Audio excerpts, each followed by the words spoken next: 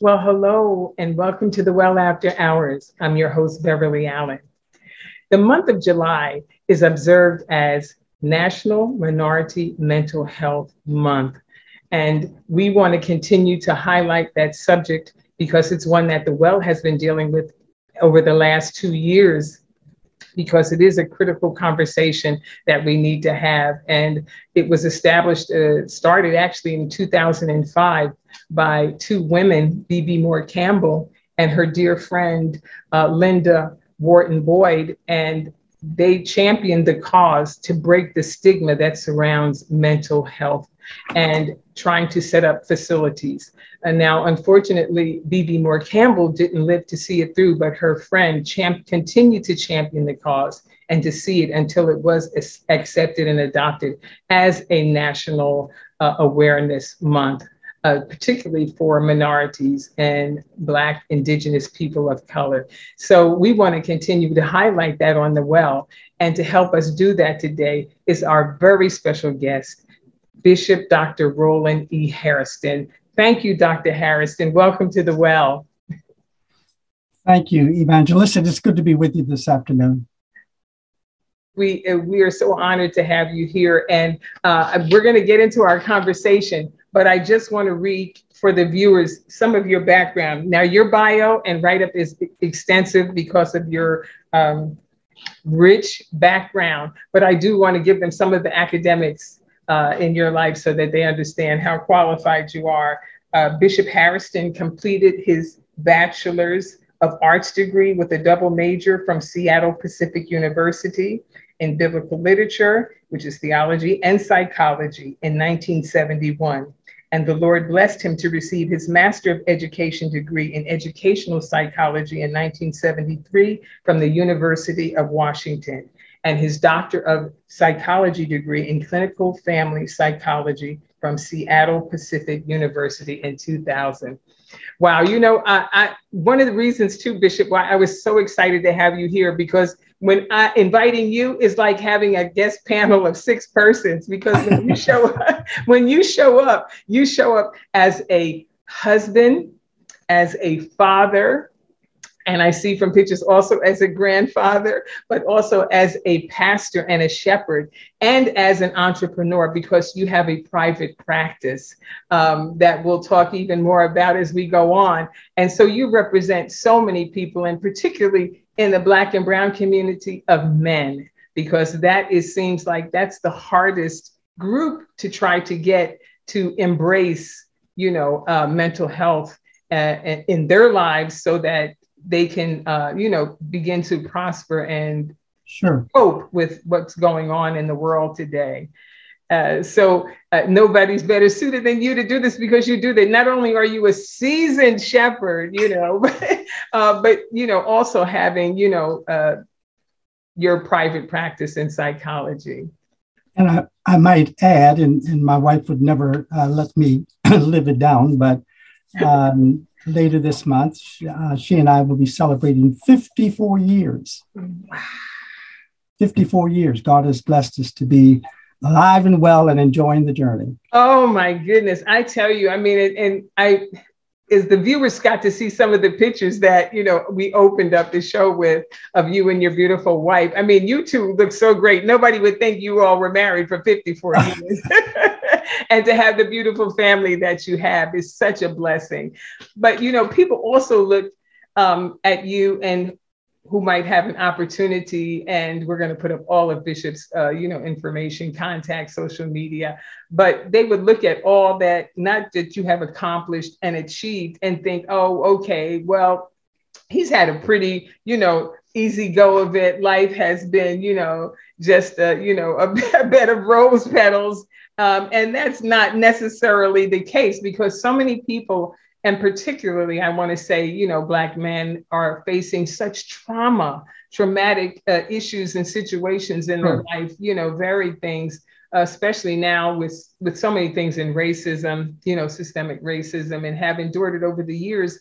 But it seems like they don't get the consideration or the benefit of the doubt that some of the things that they do, some of the reasons they were incarcerated because of some of the traumas that they faced in their neighborhoods, in their homes, and it's like they're just kind of incarcerated, thrown in jail without any consideration of what may have caused or triggered that type of lifestyle. And you as a shepherd, I know you reach out to all people, regardless of what that is. Do you think that is really something that is not considered often? Yes, I believe that the African-American community and people of color, indigenous people of color, have always gotten the last opportunities to enjoy life and so on, and indeed face tremendous trauma, not only from maybe past military experiences, but just in their community and in their life in general, with all of the racism and so on, and social injustice, for that matter too, that is continuing to occur in our communities. It gets highlighted every other week or so, several times a month, and throughout the year, we're constantly being exposed to the dangers of our community and our culture, which again are not serving us well. Fortunately, in many cases, we do have the covering of the church. And as people come into the church, they do come under a covering. And there's some protection around that, certainly from a spiritual perspective. But God knows that so many are outside of that particular protective covering of the church, and they are just exposed to so much. And I see that in my practice. The Black men, and I have several Black men that I see on a regular basis that are just struggling, day after day, week after week, whether with their marriage situation, their parent-child relationships, almost anything that you can possibly imagine, they are struggling with. And God, I just appreciate God helping me to the point that we have opened up this avenue with our own spiritual background to be able to provide more or an expanded perspective when it comes to help and support. So we bring a professional perspective to a lot of the work that we do in the church. So it's my belief that emotional healthy spirituality is the path that we want to go down anymore today, so that we're actually building up and fortifying ourselves on an emotional, mental basis, and then be able to embrace spirituality from that healthy perspective. In talking about some of the disparities, I guess you would, as you have just pointed out, some of the disparities that happen in our communities, and how you're able to integrate as a pastor, the spiritual part as well as the kind of, I guess, secular or science part together, because there's been such a stigma, around getting help. People think, they have to wait until they're almost in a crisis mode to get help, instead of realizing that, it's more open now to get counseling, to get therapy, to seek help before you actually get to that stage. And we've had, other conversations at the well about mental health, because we really are trying to break that wall and that barrier that has been in the church, whereas, we pray. Yes, we pray. But as I always say, faith without works is dead. There has to be some practical application to what, even the scriptures tell us to do, to help us to come to a good place of mental health. As a pastor over the years, has it been difficult, or how have you integrated those two? Just in general, mental health in the church has been polarized. Historically, it's been a polarization between mental health and the church. The church, many leaders in the church have viewed mental health as the devil's work. Mm-hmm. That when you consult with others outside of the spiritual leadership that we have, you're turning to the devil. And the devil is, exposing you, and don't even bring up the subject of drugs, medication, and so on, that the church has historically took a very dim view of. I know back in the day, many of our forefathers did not necessarily encourage our leaders to go to school, to get an education there. They always depended on just the move of the Holy Spirit. And God knows, I know that as well as anybody about the anointing that has to accompany ministry. But I realized many years ago that as I struggled in my maybe first 20 years of pastoring, there was something missing. Again, with all due respect to the Bible and to spirituality and, baptism in Jesus' name, the infilling of the Holy Spirit, all of that. But I will tell you, I was confronted with what is the problem with these individuals in the church that are filled with the Holy Spirit, but continue to struggle. So God put it in my spirit to go back to school and to gain a broader view, not just as you saw in my bio, not just the theology aspect, but psychology as well. And to be able to blend psychology and spirituality to the degree that we're able to benefit from both, maximize the utility of both psychology and spirituality, because the psychology component of it, the aspect of it, goes to our mental and emotional well-being, our mental and emotional health. And that, in my opinion, is key to healthy spirituality, to being able to exercise the proper use of the scripture as it relates to how we grow and develop from a spiritual perspective. But I've seen and I've taught time and time again, take two people, one raised in an unhealthy home environment and one raised in a healthy home environment. They will come into the church from very different backgrounds and perspectives. The one without that healthiness in their past is going to struggle.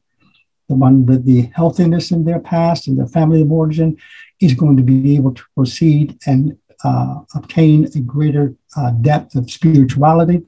So we're indeed marrying psychology and spirituality to maximize our growth and development in the church. Let me say this as well. I know there are my colleagues who will vigorously dispute with me about that, right? But this is the thing. Many of them in their church are struggling, and all they can offer is prayer and fasting as a remedy, but they are struggling. And they never get out of their struggle because they're being confined to this very limited kind of resource where you turn to the Bible and you expect that if you, get in the Bible class and get into saints meeting and all of that. Back in the day, we used to have saints meeting. I don't know if we have that much anymore, but that was our thing back in the day. But to be able to access some really helpful psychological principles and so on that will really benefit us going forward.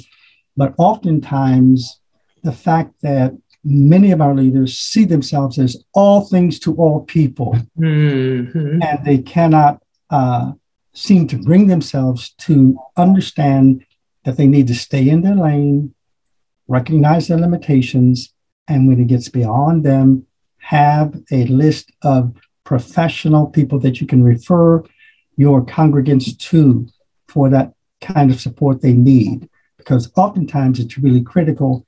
That therapy session is going to be very confidential, and the saint is going to be able to enjoy that kind of confidentiality. And sometimes that is what leaders fear, that somehow they're going to be exposed, or they're going to be made to look like they don't have the skill set, et cetera, et cetera. Just a lot of stuff that goes on. I think that, again, we need to put to rest because we really do need to recognize our limitations. And I think that's a boundary issue with many of us as leaders. And I know I'm there. I'm one of the colleagues. I'm one of the ones that they talk about. We're on the same level, all of that. My bishop colleagues, et cetera. Know exactly what that's all about. But still, the pews are crying for help. And we want to be able to help them, to support them, even the leaders, to support them in what they're doing. Thinking about it now, you are the diocesan over the 17th Episcopal District of the Pentecostal Assemblies of the World, the same organization of faith that I come from, that I'm in now presently. And I'm thinking of, through the pandemic, how was it? And I have to say, thank you for your service. Thank you for how you helped to navigate with other health professionals as we were going through the pandemic. The issues that you addressed were so helpful and so beneficial for many of us who may have been on the fence and who were, really tiptoeing our way through. And you provided such a resource of information and help in even combining our faith, actually how to make our faith even work stronger by helping us to understand so many things. And I was wondering, I'm sure there were a lot of pastors that also were going through and having a tough time as well, and how they may have, if some of them had the courage or either were maybe desperate enough to find out that they really needed help, did they seek your counsel? So yes, indeed, we're blessed to be diocesan over the 17th Episcopal Diocese of the PAW, the Pacific Northwest District Council. We are probably the largest geographical diocese, except for maybe some of our international ones, but we comprise 5 states, Oregon, Washington, Idaho, Utah, Montana, and even into Western Canada. So quite a large diocese. We have about 15, 16 churches that we preside over. And through the pandemic, as with all across the country, many of our churches were closed. And we developed other mediums, platforms, and so on, including Zoom and other streaming services that were available. So we adapted, around how we do church. But that is just part of the struggle. We're now somewhat post-COVID. At least we're making that claim that we're coming out on the other side of COVID. But many of the months that we spent in COVID, approximately 2 years, there were other issues that were going on a social basis because we were limited in what we were able to do. Many of our young people or our children struggled even in school as they had to move to these these online platforms and so on to do even school. Many parents obviously had to work from home. And so they had kids at home and doing work at home, and the home became, literally everything, but it shut off many of the other contacts we had for socialization. And socialization is really critical to our health and well-being. So we are now looking at what have been the impacts of COVID for the past 2 years. Come St. Louis, when we meet for our international convention, we have a presentation that my Committee on Health, Education, and Welfare, which the presider, Bishop Brooks, has been so kind and gracious to allow me to oversee. And for the last 4 years actually, under his administration, we have been advancing mental health issues. So in St. Louis, we will be talking about youth and what they experienced during COVID and coming out of COVID, and then also with their parents about their concerns and issues about COVID, because we have not now at this point gotten the data, the information on what we actually went through under COVID and the implications of all of that. So the research is not available to us again. We're just freshly out of COVID and so on.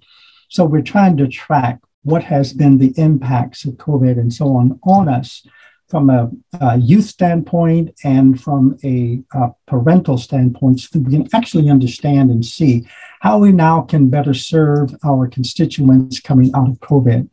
I think the same thing is applicable here in my diocese. And fortunately, in our case, thank God, we don't have to import people, right? We have a professional right here among us, right? Our leader, how about that? So we're able to advance this and put many of these thoughts and ideas about COVID and how we manage and handle it into practice right here in our diocese. So you might say maybe we're striving to have the healthiest diocese in all of the PFW. Wow. From almost every perspective that we can talk about. We meet 3 times a year. We have Thursday, that's Leadership Training Day, and I do most of the training on that particular day. And of course, other times of ministry. Coming up in July, when we meet in just a couple of weeks, my wife, who is working with the Ministers' Wives, they will have a presentation that will relate to how husbands and wives interact with each other. I don't know if you've ever heard of the book, The Other Woman, the Church. I want to think about that going forward, but that will be the subject of the discussion, how we have been remiss in times past by devoting as leaders so much of our time to the church that it becomes the other woman. Right? And our wife has to deal with this other woman, the church, right? And oftentimes, again, he comes home and is kind of worn out and tired and, exhausted. And she has to, kind of patch him up and put him back together again and all of that so he can go back out. But again, just to bring balance to all of that from a mental health perspective.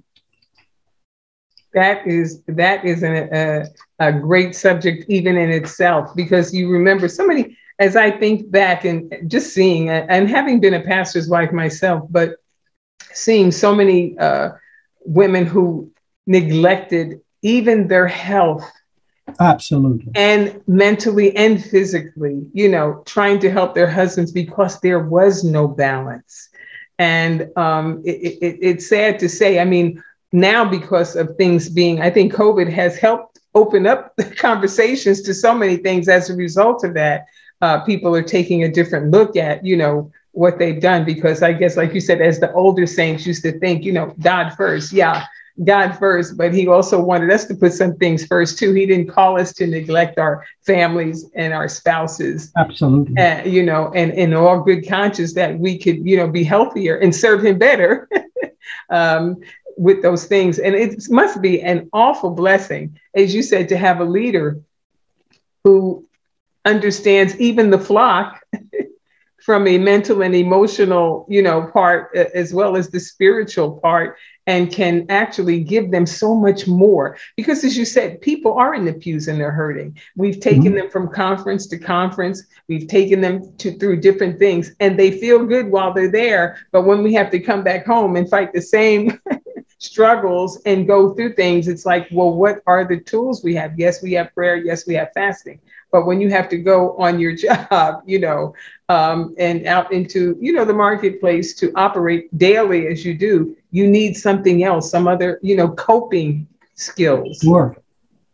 And many of our, not just pew members anyway, congregants, but leaders' wives. I say leaders, broadly speaking, not just pastors, but leaders' wives are struggling, and probably were struggling unrecognized for many years before we began to talk about the pew and congregants in general. So we have still not been able to access leaders' wives. That's a whole nother almost secretive, kind of group of people where they're not permitted to come forward and to really address issues that are relevant and pertinent to them. My wife is working in that direction. We have, of course, a national Ministers' Wives organization, and maybe we want to support them in doing more that will reach into those, crevices of the leaders' wives and expose some of the needs that are there for support for them to be healthier. Because again, they are oftentimes left behind, and we don't want to leave anyone behind. And, bringing up ministers' wives, what is in place, or how do you deal with pastors if they don't come forward to talk about some issues, even themselves, that they're struggling kind of in silence? Because everybody, I guess, there's trust issues, I understand, with that. But how can we get, it just seems like we need to get, and it's not just pastors, it's just, African-American males, period, to actually reach out and realize, identify, you know what, this is becoming a problem. And I need to, you know, get some help with that. Yeah, I think that the approach to that has to be very sensitive with regard to the sensitivities of a lot of the leaders who, again, are themselves very fragile, who struggle with insecurity, who struggle with low self-esteem, yet they're thrust into this leadership role. And they have a lot of, I think, erroneous notions about what that means, how they show up and how they have to represent. And I'm saying to many of them, it's okay to be vulnerable. It's okay to expose that you cannot be all things to all people. You know, that's a rat race. You know, there are so many rabbit holes to that, that many of our leaders, and dare I mention this suicidality among many leaders, God help us today. Amen, that there are so many that are struggling, just trying to be bigger and better than their peers, to have more, to, you know, larger membership, larger church, you know, more money, etc. That somehow, some way, we need to stop the madness and allow our leaders to just relax and be who they are, to be vulnerable, to be able to get help when they need it. Every leader, yes, should have some mental and emotional health support that is coming their way. Because again, it's just helpful to have that as an asset to your toolbox and all of the things you need to be successful as a leader. You know, it seems like, from what my perspective, from what I see, is that most other denominations have recognized that for a while, but it seems like mainly the Pentecostal churches have been the ones that maybe have been a little slower to, you know, adopt the fact of, or the need for mental health, you know, checkups. I mean, we go to the doctor for everything else. I'm like, if you go for an earache, if you go for your heart, if you go for your kidney, why can't we have a mental health, you know, checkup once or twice a year, you know, because sometimes I know when you go to your primary care, my primary care doctor will say, well, how are you doing? How are things? Are you feeling, you know, do you feel yourself ever getting depressed? They ask it, like, that's nice, because that they even ask about it now, because that was something they never really talked about, but that's becoming more and more, you know, obvious. If you don't bring it up to them, they would not necessarily bring that up to you. They just say, how are you feeling in your body? Not necessarily your mind, you know, but, and they would, refer you to someone. And just from that point alone, it would seem like, you know, an open door to say it's okay to go. It doesn't mean that necessarily you have a serious problem, but you're trying to catch your thoughts, you know, before it gets out of hand, so to speak. Yes, it would seem, but it doesn't always crank out to be that way. That's why I applaud Bishop Brooks, who came into office 4 years ago. This is election year, and he's decided to run again. But again, 4 years ago, he approached me with this idea of developing a team of therapists, of psychologists and medical doctors and so on, to begin to develop a variety of presentations, all on a mental health basis, for our constituents all across the country, for our leaders and so on. And so we have been blessed to be able to do that over the last 4 years. And it has just been a phenomenal asset. We hear the hue and cry from the pew, from people all across the country, not only how they appreciate it, but how great the need is. While, again, many leaders will poo-poo this whole notion, we don't really need that. We have the Holy Spirit. I'm here to say, and to stand, you know, absolutely flat-footed about it, we need access to mental health services. And the Pentecostal Assemblies of the world is now on record as providing that resource and that service to its constituents. Going forward, I trust that we'll be able to develop the whole notion and concept so that it's a permanent part, not just under one diocesan prelate's administration, but something that will be a part of our organization going forward. Yeah, because and you're so right. Thank God for leadership in our um, diocese, our actual head leader, Bishop Theodore Brooks, for putting that together, because I was amazed at all of the professionals that we had in the organization that were able to address the COVID, when people were in fear of vaccines, how they guided us through as far as making choices, when to make the choice, how to make the choice, and the mental and emotional. It was just phenomenal to be able to turn into that aspect. And it didn't take anything away from prayer. As I said, none of it only added to it. I figured that if our God is omniscient and all knowing, I think, he put signs together, we ought to kind of understand how that operates in us, and influences us spiritually as well. And that was really, I just can't say enough how invaluable all of that has been and was. And so, yeah, I applaud his wonderful leadership too. And I'm glad he's running again. But back to where I said, because reading in your particular bio, when we talk about trauma, would you tell viewers what trauma can actually be, or what trauma is realized? Because sometimes we experience trauma and we don't know that we've actually been traumatized by some things. We just so used to burying it and saying, let it go, or, handle it, or, man up, or, be tough. And we don't realize we're still carrying all that trauma on top of other traumas.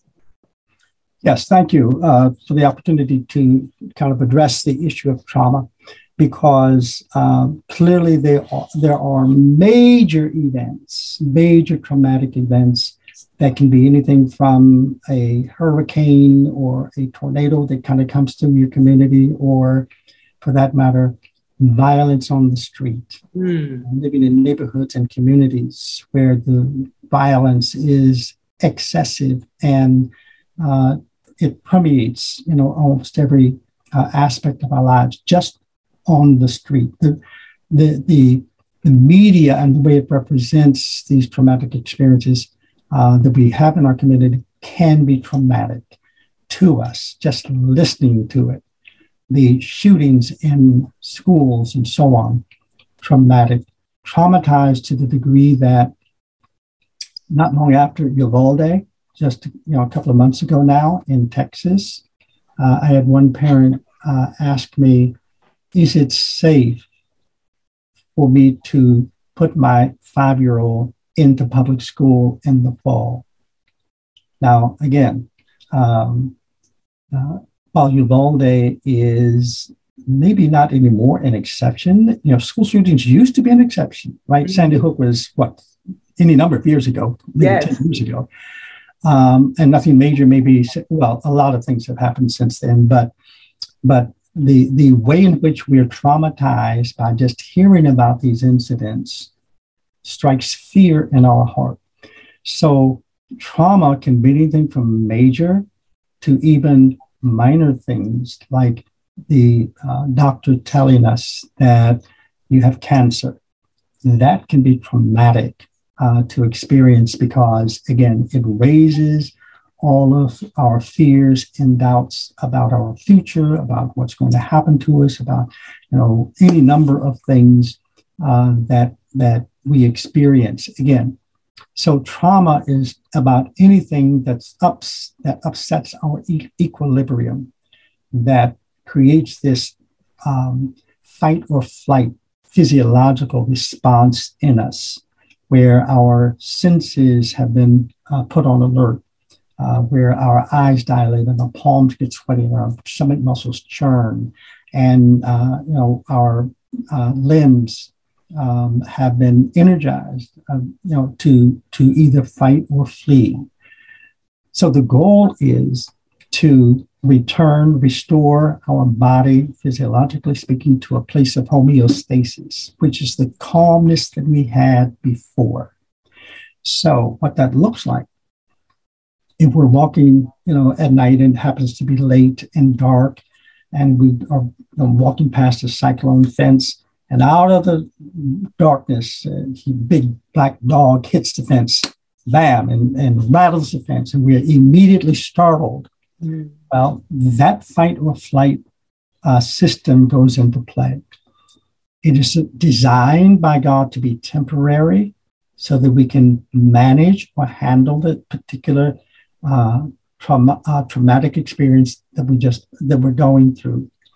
But the goal is, how do I get back to where I was? How do I get, back to homeostasis? Or how do I restore the equilibrium in my system and in my body?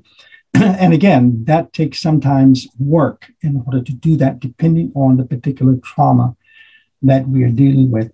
I will tell you, it's in my bio about my Vietnam experience. 50 plus years ago, evangelist, I was in denial for 50 years that I'd been traumatized. And I kind of waded my way through life. Yes, I was saved. Yes, I was baptized in Jesus' name and filled with the Holy Ghost and pastoring too. But in denial about the impact that it actually had. It surfaced in terms of interactions with my wife. It surfaced in terms of leadership, occasions in my leadership over the years that has fallen short. And I had a friend who was a Marine in the military. And so he had been encouraging me all the time to report this to the VA, what I was experiencing, because he could see it. He could see it in me. And so I wouldn't do it. I wouldn't allow myself to admit that I was traumatized. Finally broke down. And I will tell you, when I went to see a psychiatrist for the first time, my whole system, it was able to breathe. Oh my goodness. I tell you, it was an experience I've never had before. And it allowed me to express what I experienced, because what I experienced wasn't something I was supposed to go through. When I was in Vietnam, when I was in the military, drafted, mind you. If I can be brief about the story, but I was drafted. Along with, mind you, I have two brothers. One is 11 months older and one is 18 months younger. And over a year's period, with 6 months apart, my older brother went in, drafted. I came in behind him. Excuse me, don't lose your thought, but you were in college when you were drafted. Yes. Drafted out. Yes, I was transferring. My other two siblings were not. So they were picked up immediately. I was at one school and was attempting to transfer to the other school, hoping to avoid the draft. But I could not manage a next quarter transfer. So I was out 1 quarter. They picked me up in the draft, right? And I was sent to Fort Sam Houston, Texas, as a conscientious objector to war. I was not supposed to be sent to a battleground. So we were graduating on our last week of training. The commanding officer of the fort called us all together, the graduates, and said, your orders have been changed. We had orders for Germany. We had orders changed to go directly to Vietnam because they told us their medical corpsmen had all been killed. We talk about trauma. Then, on top of that, they gave us another week's training. And for those who were not trained with a weapon because they were COs, conscientious objectors, they told us to carry a stick. Yes, our government told us to carry a stick to simulate a weapon. We graduated that Friday. By Monday, I was landing in Vietnam, Saigon. We were supposed to get 2 weeks leave before we go to our next station. I got nothing. I had one brother. My older brother was in Germany. I was sent to Vietnam. My younger brother was sent to Korea. So for 1 year, I was in Vietnam. And the first assignment we had was with an infantry. They needed medics. When they met with us, there were about 3 of us that were COs, and they realized that we were not trained with a weapon. They literally said to us, if we ever in a foxhole together, I'm going to shoot you first before the enemy, because without a weapon, you are of no value to us. They immediately shifted us, transferred us to the medical battalion. And that's where I spent the rest of my time in Vietnam. But traumatic. And I was in denial about that until finally it broke through. So I know what it means to experience trauma like that and to live with trauma like that. And so I can be empathetic when I'm talking with clients or patients who have, for whatever reason, been traumatized. Again, it can be something small or it can be something huge. Not everybody will have a huge experience like, a war dynamic and all of that.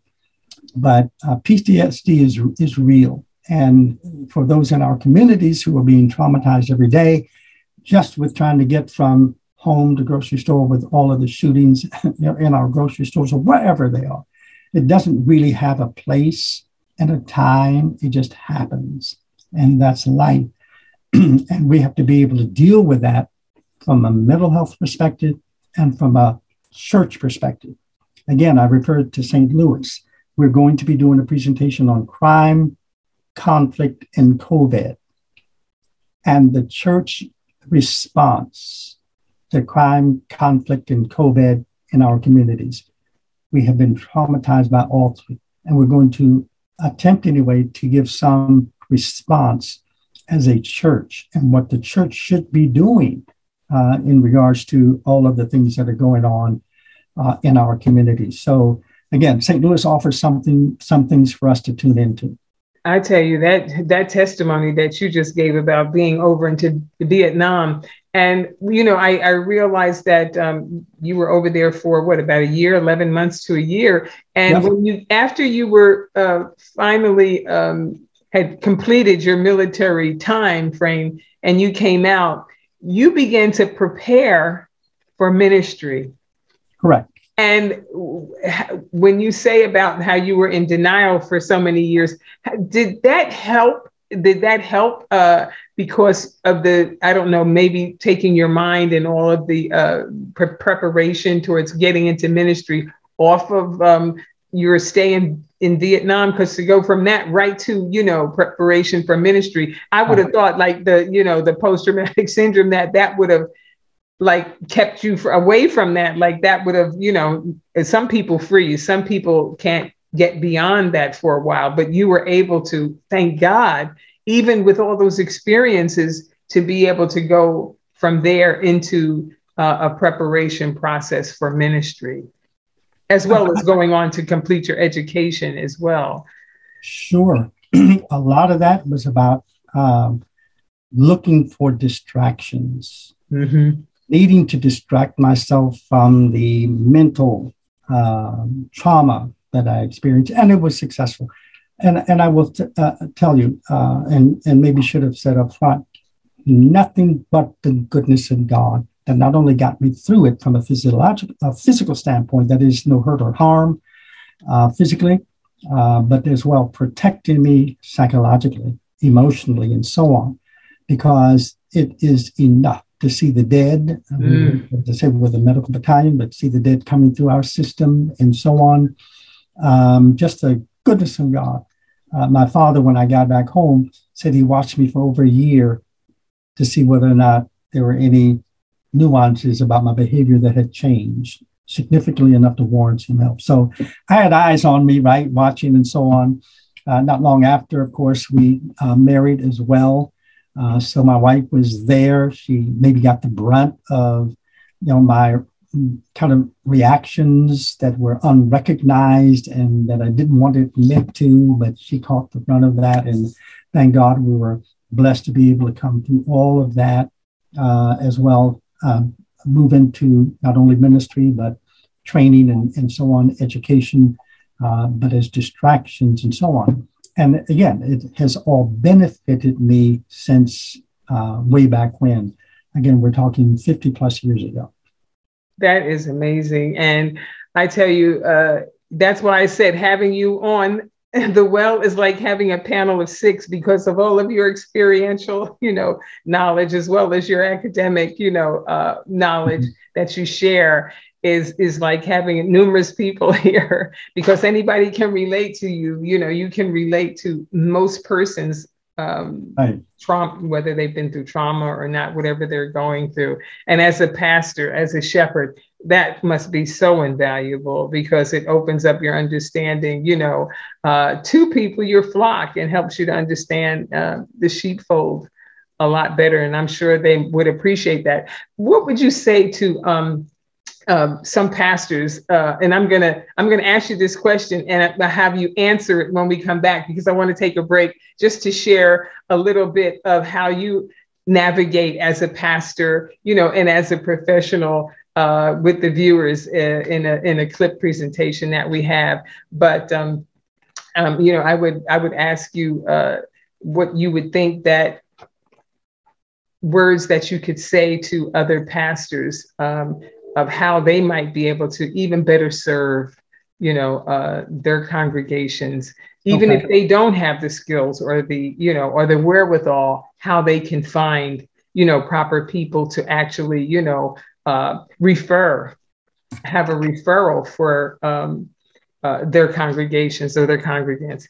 And at this time, we're going to just take a break. Don't go away. We're just going to let you see a clip about how Bishop Hairston has navigated and continues to navigate, not only as a pastor, but as a husband and as a father, and through ministry and as a professional. And we'll be right back.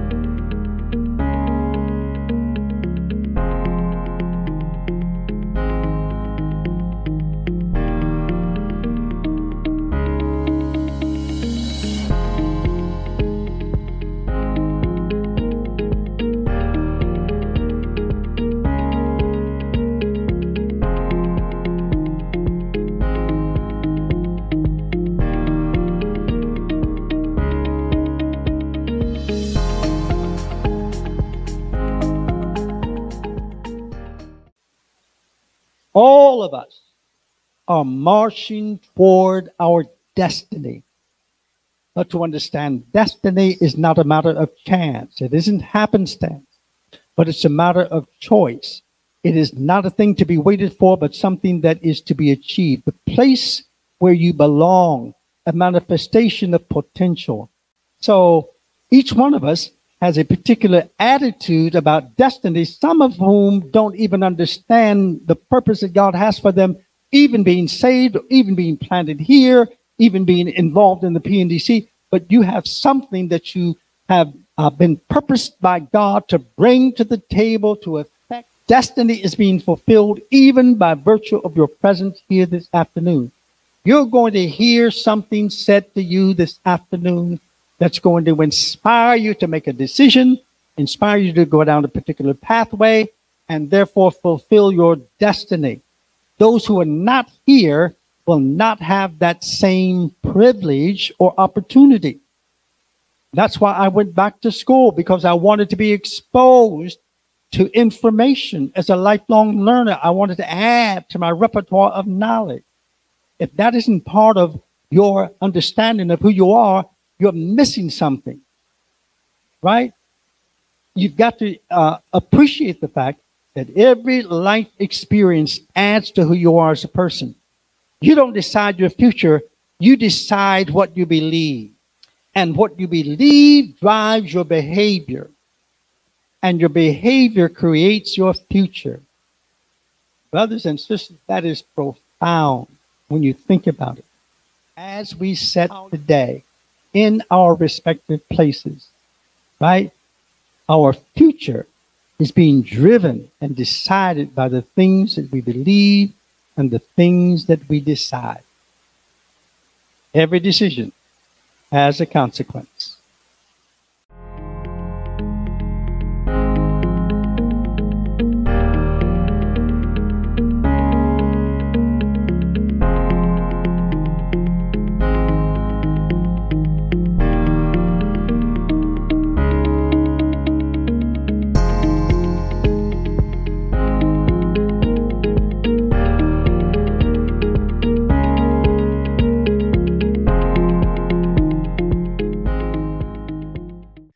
Well, I know you viewers were blessed by what you saw, and we are going to put up all of Bishop HAIRSTON's information. So if you want to reach out to him, professionally, you can. If you want to reach out to him as a pastor, you will have all that information. And we're so grateful for his being here today. But Bishop, I want to turn it over to you to kind of speak or address the pastors as some of the things maybe that they can do to reach out to their members to help them, as you said, because I'm sure they see some of them hurting and probably know that maybe they're not being helped as much as they would like to be helped, but they can work together. There's some type of way maybe they could form a relationship with someone that they can refer people to. Mm-hmm. Thank you again, Evangelist. And so as it relates to pastors and leaders, number one is to be healthy themselves, is to access the help that they need so that they themselves can be healthy. It takes a healthy individual, a man or a woman, in order to best serve their congregation. So it begins with, and I have a number of presentations that really speak to how leaders can empower themselves through becoming healthier.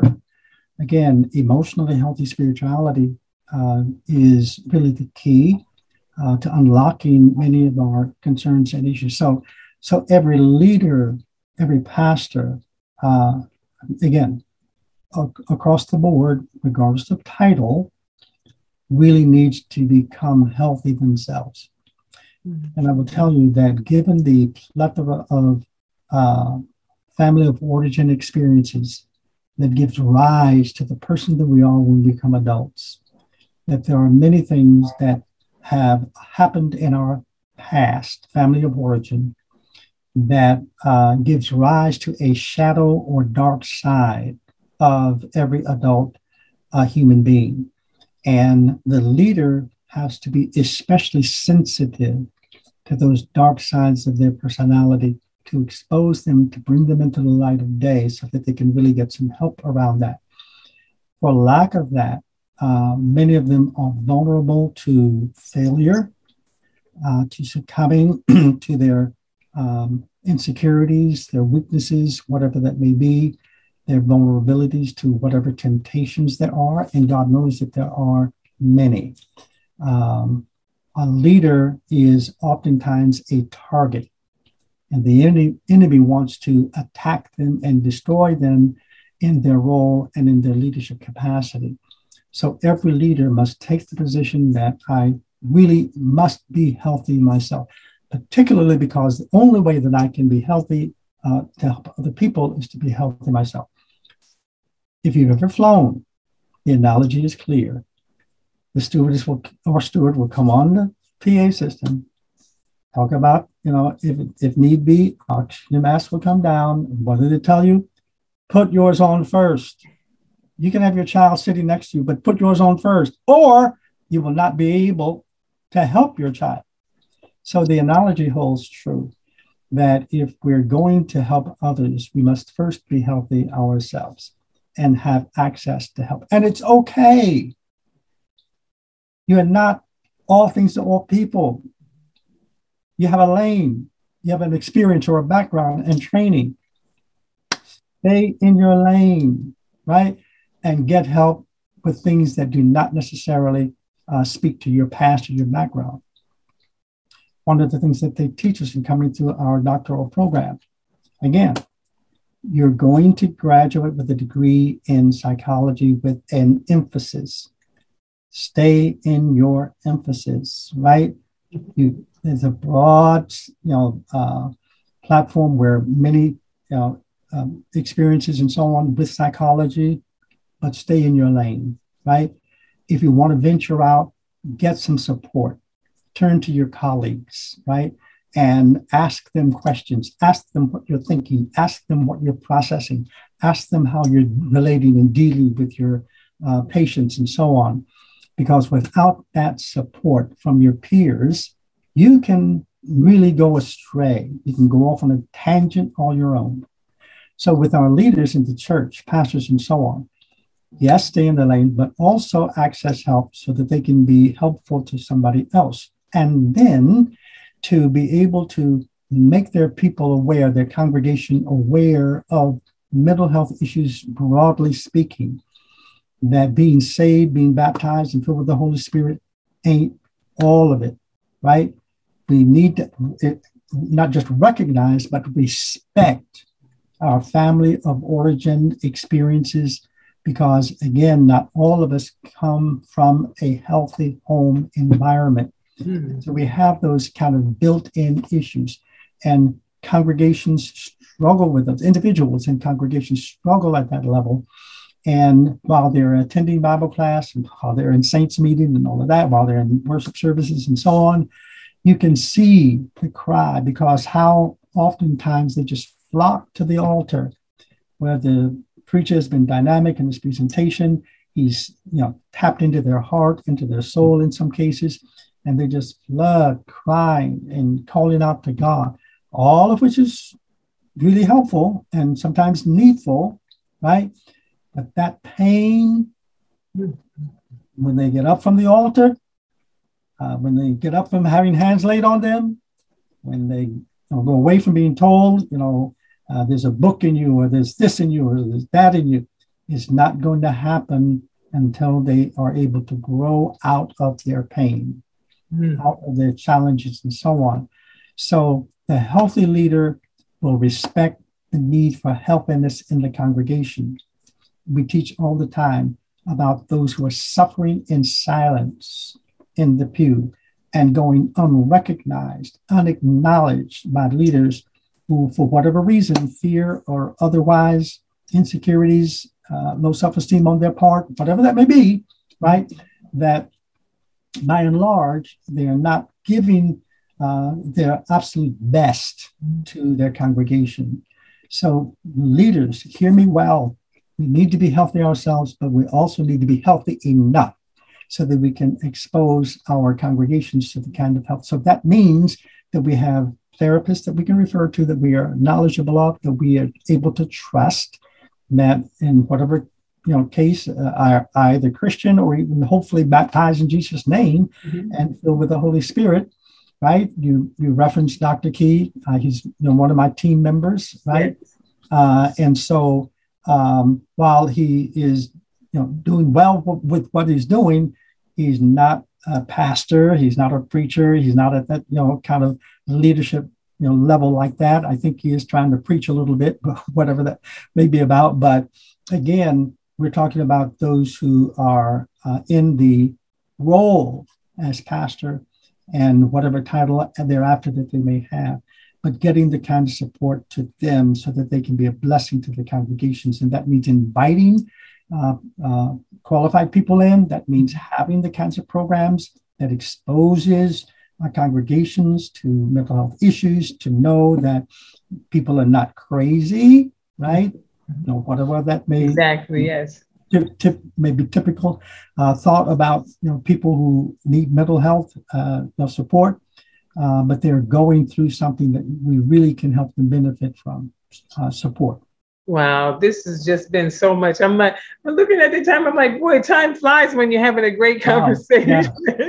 Wow. But I thank you so much for taking time to be on The Well. It has just been, your time here has been so invaluable, and I can't wait to have you back again. And as I said, viewers, I'm going to put up all of Bishop HAIRSTON's information so that you can reach out should you need to, and even recommend and refer others. So we pray that you have been blessed. I know you have. If you have been given and put in the presence of information and encouragement, and if you receive it, it can only bless you. So I pray that you'll be back next week. Same time, same place at The Well. And I'm going to ask Bishop HAIRSTON if you would just close us out with a prayer, Bishop. Thank you. Absolutely. God, our Father, we're so grateful and thankful today for your blessing. And thank you, Lord, for Evangelist Beverly Allen and the ministry that she has. God, we pray from this day forward, her ministry will just blow up, Lord, because of the tremendous and invaluable service that she's providing to the church and to those in our communities at large. Bless, Lord, everything that's been said and shared today. Lord, let your anointing go with it, Lord, that it might permeate into every individual that will hear and that will receive and be open, God, to issues of emotional, healthy spirituality and how we can become better saints, better individuals in our communities, and so on, God, that we be blessed. In Jesus' name and by the power of the Holy Spirit, have your way, Lord, in this presentation today. And God, we thank you for that. Yes, Lord. In Jesus' name we pray. Amen. Amen. Amen. Amen. Well, thank you so much again. And viewers will be looking for you next week, same time, same place around The Well, where you'll hear something that will inspire you, encourage you, inform you, and lift you up and help you to live and walk in the most holy faith. So until then, we'll say, God bless you, stay well, and stay safe. Bye.